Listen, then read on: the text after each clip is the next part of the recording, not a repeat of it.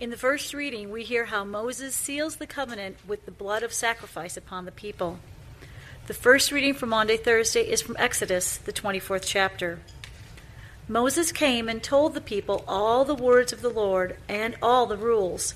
And all the people answered with one voice and said, "All the words that the Lord has spoken, we will do." And Moses wrote down all the words of the Lord.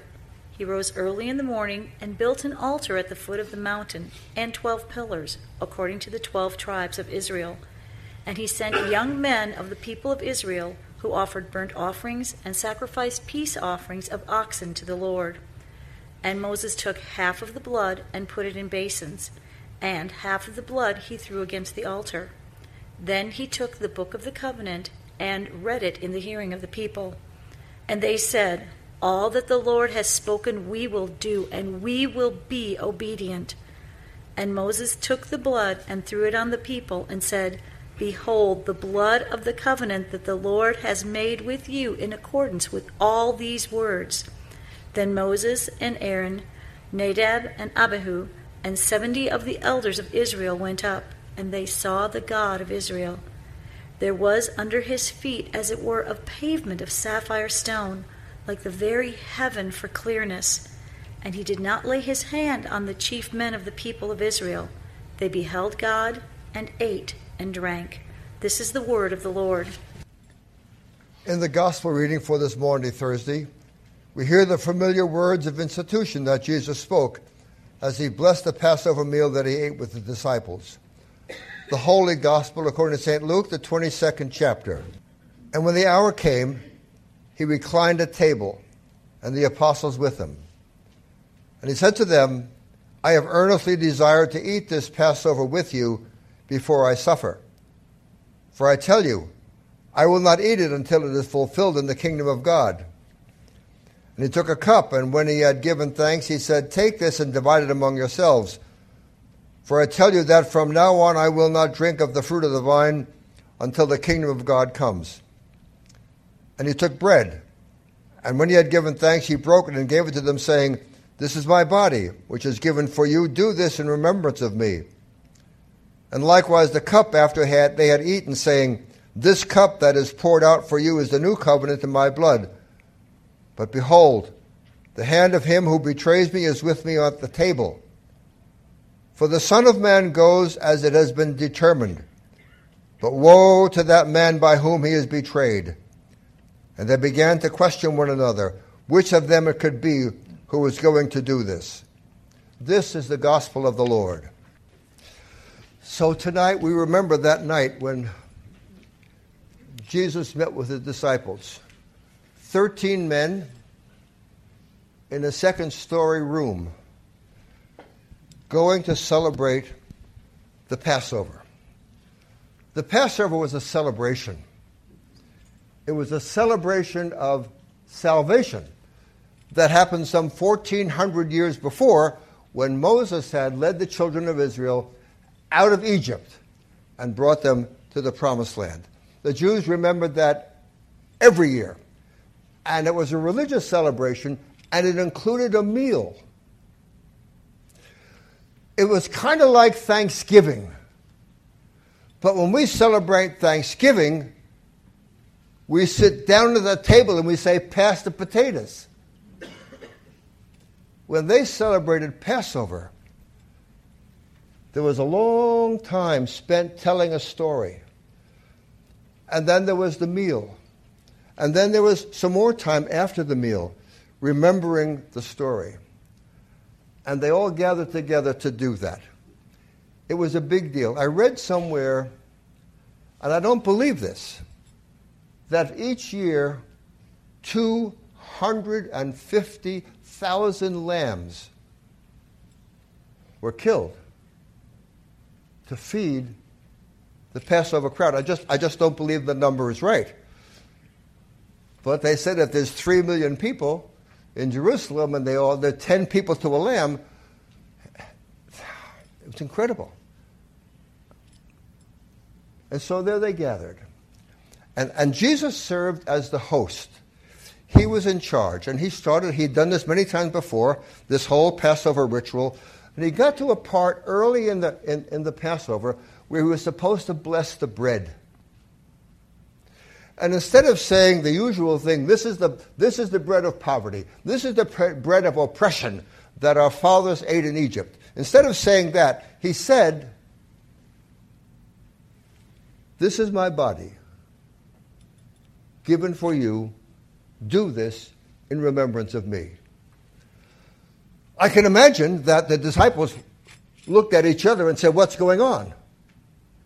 That's not in the paper. But then it went on. It went on a while, and then they ate. And the meal might have taken an hour. And then after the meal, he was supposed to bless a cup. Blessed are you, Father, who brings forth fruit from the earth. Instead of saying that, he took the cup and said, this cup is the new covenant in my blood, shed for you and for all people, for the forgiveness of sins. Do this in remembrance of me. And then he went on. And I think that the disciples said, what in the world's going on? We don't understand it.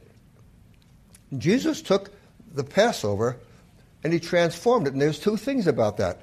The first is that the bread and the wine were separated by as much as an hour, because the bread part, this is my body, was start early, and the wine part, this is my blood, came late. That's why when we say, again after supper he took the cup, because it was after supper. The second thing is this, that there were 11 guys there. Jesus went back to heaven and Judas was dead, but those 11 people remembered what went on. All the memories of the Lord's Supper came from all of those 11 members. And when the church began to grow, wherever they planted a church, they introduced this meal, because Jesus said, do it. And they took that seriously. And they did it. And we take it seriously. And we do it.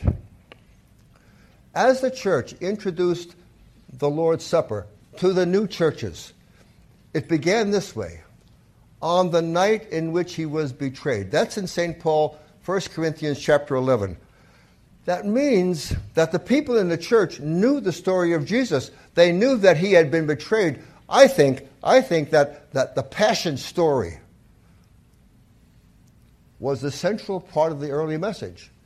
And they told the story of Judas. And they know what Judas has done. And so it started out on the night in which he was betrayed. This took place. And so Jesus started the Lord's Supper. The problem with the Lord's Supper is Jesus didn't give much of an explanation. He gave us the basic words of institution, and it was up to the church over the centuries to figure it out. And different churches have different explanations. The Roman Catholics have one, the Lutherans have one. There are all kinds of explanations for the Lord's Supper. And sometimes, instead of being a meal that joins people together, it's a meal from which some people are excluded. I've been asked more than once, can a Protestant go to Mass in the Catholic Church?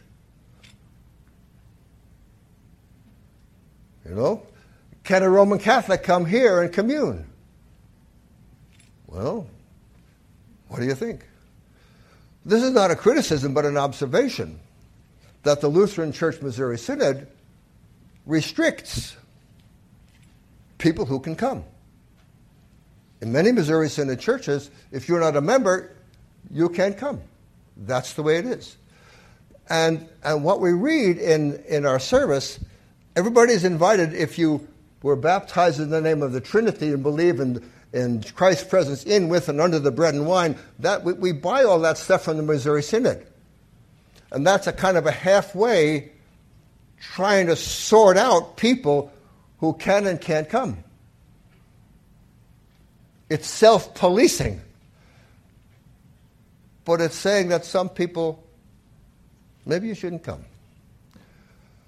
when we served international churches in Salzburg, in Bali, in Norway, in Sao Paulo, Brazil, we had all kinds of people come. We didn't take tickets at the door. We didn't ask what denomination you are. We celebrated the Lord's Supper, and we said, you all come. I remember especially in Salzburg, we met in a little room, something like that. And it was jam-packed. People were sitting in the window wells. And when we celebrated the Lord's Supper, we made a big circle on the outside of the room. And we held hands as I and the assistant came with the bread and wine. And they sang songs as they came around. And there was this wonderful sense of oneness. And that's what the Lord's Supper means. I mean, we eat with people we know and love, don't we? You don't invite your enemies to dinner, you invite your friends. And the Lord's Supper should never be something that divides us. It should always be something that unites us.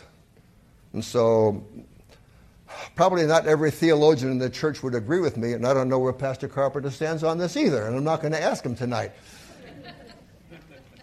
But my own feeling is this. You all come. The table is ready. Tonight I want to focus on one part of the Lord's Supper, and that is the New Covenant. Every time I celebrate the Lord's Supper, I elevate the chalice and remember the words of Jesus, this cup is the new covenant in my blood. And I wonder, what does that mean to you? Is it just words? A new covenant in the blood of Jesus? A covenant in the Bible is an agreement between two groups. Usually one person who is superior and one person who is inferior. A conquering king makes a covenant with the country that he has conquered, and they're bound together. A superior and an inferior. And so when God made a covenant with Israel, they didn't ask for it. God said, you're my people, and we're going to make a covenant. How odd of God to choose the Jews. But he did. He made a covenant with them, and you heard the reading tonight. Moses read the book of the law, and the people said, all that's written in that we're going to do. And there were sacrifices. And they took the blood, and Moses took half the blood, and he splashed it on the altar, and he took the other half of the blood, and he spritzed it on the people. Because covenants were made in blood. I never did it, but sometimes young boys will do this. They'll cut their fingers. Right? They'll cut their fingers, and then they'll touch the blood of the two fingers. And that's their blood brothers. Right? And there's nothing stronger than blood brothers, is there? I mean, if you do that, that's for a lifetime. And that was the nature of the covenant between God and the Jews. It was the blood covenant. But over the years, you know, and if you've been to the Bible study class that is being led by the Ringenbergs, the Jews, they broke the covenant again and again and again. And God got fed up. And so through the prophet Jeremiah, there were these words. The days are surely coming, sons of the Lord, when I will make a new covenant with the house of Israel and the house of Judah. A new covenant. It will not be like the covenant that I made with their ancestors when I took them by the hand to bring them out of the land of Egypt, a covenant they broke, though I was their husband, says the Lord. But this is the covenant that I will make with the house of Israel after these days, says the Lord. This is the covenant. I'll put my law within them, and I will write it on their hearts. And I will be their God, and they shall be my people. No longer shall they teach one another to say, know the Lord, For they shall all know me, from the least of them to the greatest, says the Lord, for I will forgive their iniquity and remember their sins no more. And I believe as Jesus sat around that table with his 12 disciples, he was saying, the new covenant starts tonight. The new covenant that God promised through Jeremiah starts tonight. And it will be sealed by my blood, which will soon be poured out on Calvary's cross. That is the blood of the covenant, the new covenant that God makes with his people. And so we are new covenant people. Now you notice at the end of, in the service it says, for whenever we eat this bread and drink this wine, we proclaim the Lord's death until he comes. How many of you remember that? You hear it every week, right? As often as we eat this bread and drink this wine, we proclaim the Lord's death until he comes. And I've thought about that a lot. What does it mean? I think it means this. When we share in the bread and wine, it reminds us that Christ died for our sins. St. Paul says Christ died for our sins in accordance with the Scriptures. In 1 Corinthians 1, St. Paul says, we preach Christ crucified. Why would they preach that? Because the death of Christ brought a new age, a new covenant, and a new relationship with God. And every time they eat the bread and drink the wine, we remember the death of Christ, because we remember that his death obtained our salvation. We're new covenant people. The church is the new covenant people. Under the first covenant, it was just the Jews. Under the new covenant, it's everybody. Jesus said, go into the world and make disciples of all nations. Bring them into the covenant. And that's us. We are the new covenant people. We are the church. And the bread and wine is our food indeed.